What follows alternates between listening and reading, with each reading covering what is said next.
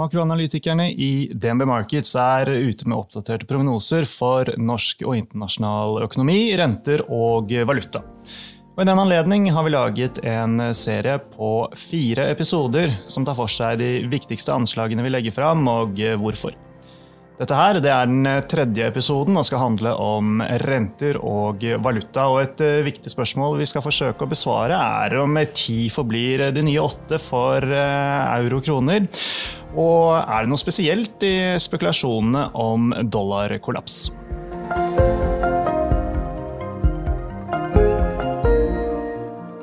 Velkommen til Utbytte, DNB-podcasten som forklarer hva som skjer i den globale økonomien og finansmarkedene. Jeg Marius Brunhaugen fra DNB Markets, og med meg her i studio har jeg rente- og valutaanalytiker Ingvild Borgen Gjerde. Hei, hei Ingvild. Hei, hei. Og med oss på linjen så har vi også Ingvilds kollega og min kollega, valutastrateg Magne Østnord. Hei Magne. God dag, god dag. Start med deg, Magne. Det var en brutal svekkelse av kronen i mars, men den har hentet inn mye av det tapte. Hva det som har skjedd? Ja, det viktigste jo at vi så at markedene snudde veldig tydelig helt i slutten av mars. Og vi hadde en oppgang i både aksjemarkedet og en bedring i kredittmarkedene. Og etter hvert litt ut i april også, så snudde jo oljeprisen opp. Og det hadde jo å gjøre med at vi gikk fra en fase med kraftige smitteverntiltak til å se på gradvis gjenåpning og etter hvert også gjeninnhenting av økonomien. Og så for kronens del så det klart at vi fikk drahjelp også av kraftige finanspolitiske tiltak, og særlig siden her hjemme så finansierer vi de ved å trekke på oljefondet, og da betyr det at de kronene vi bruker, de må Norges Bank først kjøpe. Kronesvekkelsen som vi så, den var jo brutal. Altså, kan vi risikere å se lignende episoder igjen? Det klart, mars var helt ekstraordinært, men vi har jo sett de siste, siden finanskrisen, gjentatte perioder med ganske brutale svekkelser av kronen, og så man skal jo ikke utelukke noe som helst. Det jeg nok vil si jo at det vil jo måtte kreve at vi ser flere sammenfallende faktorer trekke i retning av en svakere krone. Det kan være oljepris, det kan være aksje- og kredittmarkeder, det kan være realøkonomiske sjokk som setter i gang dette. Men det som gjør krona ekstra sårbart jo at vi har en dynamikk hvor vi fort disse faktorene setter i gang selvforsterkende spiraler. Og derfor kan krona svekke seg litt fort og ofte ekstra mye sammenlignet med en del andre valutaer.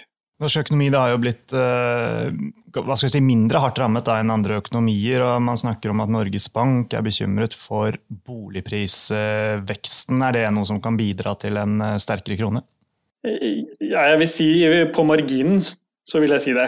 Og det jo helt klart at i det vi nå i ferd med å gå ut av en sånn krisemodus og inn i en mer, jeg kaller det ny normal, så vil jo for Norges Bank hensynet til finansiell stabilitet og oppbygging av eventuelle ubalanser, det vil veie tyngre. Og vi har jo hatt noen måneder med svært frisk boligprisvekst, og fortsetter det, så vil nok Norges Bank etter hvert se seg nødt til å agere på det. Vi tror jo at boligprisveksten vil dempes, fordi vi ser at kapasitetsutnyttingen i økonomien begrenset. Og dermed tror vi ikke vi ser renteheving fra Norges Bank før tidlig i 2022.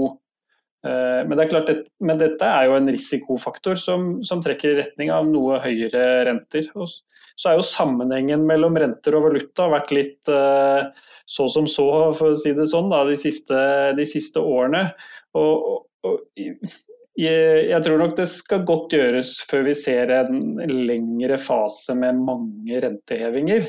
Og dermed tror jeg også at på en måte gjennomslaget til kronekursen nok vil være litt beskjedent også. Det andre varsellamper som blinker gult, som viktig å følge med på fremover? Ja, som vi var inne på tidligere, kronen sårbar for endringer i risikostemningen da. Og får man tilbakeslag med nye smittebølger og påfølgende nedstengninger, så det klart det vil kunne bidra til en svakere krone. Vi ser jo ikke noe sånn veldig entydige de norske drivere for kronen fremover, annet enn disse daglige kronevekslingene som Norges Bank gjør. Vi tror jo de vil trappes ned nærmere nyttår. Krisetiltakene har ikke blitt fullt utnyttet, og skatteinntektene blir nok litt høyere fordi det har gått bedre i norsk økonomi enn hva man trodde tidligere i våres da. Og så vil neste år vil jo ikke finanspolitiske stimulansen være den samme, så da vil jo de trappes ytterligere ned. Men vi legger jo opp til mindre endringer i oljeprisen, en forsiktig høyere oljepris, men ikke så mye at det skal gi sterke impulser til krona. Så det jo alltid disse ukjente faktorene da, som kan bidra til sjokk enten i realøkonomien eller i finansmarkedene. Og der har jo kronen alltid vist seg sårbar.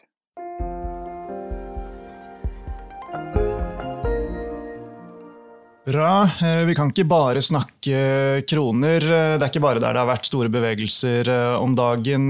Dollaren har også svekket seg mye i det siste, og det tar oss over til deg, Ingvild. Hva det som årsaken til dollarsvekkelsen?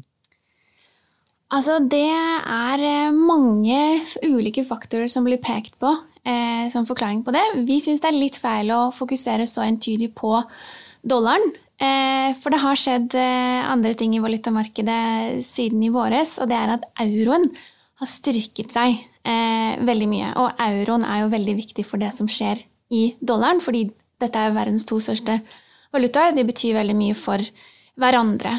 Og euroen den har styrket seg mest av alt, mener vi, fordi det har vært en positiv politisk utvikling i eurozonen, hvor de har blitt enige om en felles krisepakke, altså på 750 milliarder euro, hvor da Tyskland og Frankrike skal sammen med resten av EU da, garantere for finanser som blir overført til de søreuropeiske landene. Så det her ganske stort. Det et potensielt stort skritt i riktig retning av mer finanspolitisk samarbeid i EU, som veldig viktig for euroen, og det tror vi har vært viktig for styrkingen av euroen, som igjen har vært viktig for styrkingen av dollaren. Men så det selvfølgelig andre faktorer også som har bidratt til å svekke dollaren. Blant annet dette med at rentene i USA har jo falt veldig, veldig mye i år, og har falt mer enn rentene i andre land. Så den rentefordelen som dollaren har hatt, altså at rentene der har vært mye høyere enn for eksempel i Europa, den jo nå nesten borte. I tillegg så har jo budsjettunderskuddet i USA økt veldig, veldig mye. Det noe som ofte går sammen med en svakere dollar. Ikke alltid, men ofte. Og så har også pengemengden i USA økt veldig mye. Altså det rett og slett mye mer dollar i omløp. Og disse siste faktorene her, kombinert med det at det litt usikkerhet knyttet til det oppgående presidentvalget. Vi har en president i USA som tidvis kommer med litt kontroversielle uttalelser. Han snakker ned sentralbanken, han snakker ned andre offisielle institusjoner i USA. Og flere og flere har begynt å stille spørsmålstegn ved dollarens status som verdens reservevaluta. Da. Og at de spekulasjonene der og den negativiteten til dollaren knyttet til det også kanskje en mulig forklaring. Ja, men det noe i disse spekulasjonene om dollarkollaps? Det jo noe i det, som nevnt dette med den kraftige økningen i pengemengden, som da satt på spissen kommer som følge av at sentralbanken i USA trykker penger, trykker dollar, for å kjøpe statsobligasjoner og så videre, samtidig som da budsjettunderskuddet har økt mye da, begynner man jo å lure på om, kan sentralbanken på sikt forsvare verdien av dollaren, når det kommer så mye ny dollar ut i markedet? Men vårt syn jo det at det blir feil å snakke om en dollarkollaps i seg selv. For hvis dollaren kollapser, da vil jo også egentlig pengesystemet, sånn som vi kjenner det i dag, kollapse. Fiat-pengesystemet, altså der penger ikke har en verdi i seg selv, sånn som det nå, men man belager seg rett og slett på tillit til sentralbankene. Grunnen til at vi tror at en dollarkollaps, hvis det skulle skje, går sammen med en kollaps av pengesystemet sånn som vi kjenner det, jo at det ikke finnes en annen valuta som kan erstatte dollaren. Mange trekker frem for eksempel den kinesiske valutakursen, renminbien, som en mulig erstatter. Men sånn vi ser det, så en veldig viktig forutsetning for at en valuta skal få reservestatus, at den kan handles fritt, at det finnes risikofrie papirer denominert i den valutaen, som likvide, som kan handles fritt, og som garantert av en politisk utsteder, og markedet for kinesiske statsobligasjoner oppfyller ikke de kravene. Og det heller ingen andre valutaer som egentlig oppfyller de kravene der, annet enn dollaren. Så vi tror dollaren beholder statusen sin en god stund til, i hvert fall. Ja. Hva de konkrete anslagene for dollaren mot euro da? Det at dollaren skal fortsette å svekke seg noe mer. Vi tror på euro-dollar på 1,22 om 12 måneder. Det en gradvis videre styrking av euroen mot dollaren. Og det på grunn av vi tror at disse spekulasjonene og denne negativiteten knyttet til dollaren, sammen med det at rentefordelen til dollar har forsvunnet, og litt mer sånn positivt driv i forhold til det politiske bildet i eurozonen, og ikke minst det at det vekstforspranget som USA har hatt overfor eurozonen de siste årene, det skal nå bli mindre. Det gjør at vi tror litt mer på euroen fremover, litt mer styrking av euroen, men absolutt ikke i så stor grad som det vi har sett de siste månedene. Vi skal kort om rentemarkedet også. Hva det som prognosene for lange renter? De prognosene de ganske kjedelige. De litt flate. Vi tror rett og slett at det skal mye til før de lange rentene faller så veldig mye mer, for de allerede veldig, veldig lave. Det virker å være, selv om aksjemarkedet jo der, virker jo investorene ikke ha en eneste bekymring, det bare stiger og stiger, men ser vi på renteforventningene, så virker det som det mye negativt priset inn der. Så vi tror det vanskelig at det kan bli enda mer negativt. Samtidig så skal det veldig mye til før rentene stiger, særlig når vi har en sentralbank i USA som sier at hvis vi må ha inflasjonen opp over målet, og helst at den skal ligge der, før vi i det hele tatt skal tenke på å heve rentene. Så det litt sånn begrensninger både på opp- og nedsiden, som gjør at vi har et ganske flatt anslag, men vi tror at akkurat nå så usikkerheten veldig høy, både knyttet til presidentvalget i USA, knyttet til smitteutviklingen, knyttet til det økonomiske bildet generelt, og at når noe av den usikkerheten forsvinner, og de verste nedsidescenariene prises ut, at rentene kan komme gradvis litt opp. Og bare for å ta med det, så tror vi også kanskje at rentene her i Norge kan stige litt mer enn de ute, fordi vi har en sentralbank som skal tidligere på banen med å heve renta. Veldig bra, Ingvild. Da gjenstår det egentlig bare å minne om at Kjele-rapporten, økonomiske utsikter, hvor du får utfyllende informasjon om både disse temaene vi har vært gjennom nå, og mye mer, samt andre ferske oppdateringer, det finner du blant annet på analyseportalen vår, dnbalfa.com. Da gjenstår det bare å takke for at dere var med, Magne og Ingvild, og tusen takk til alle dere som hørte på.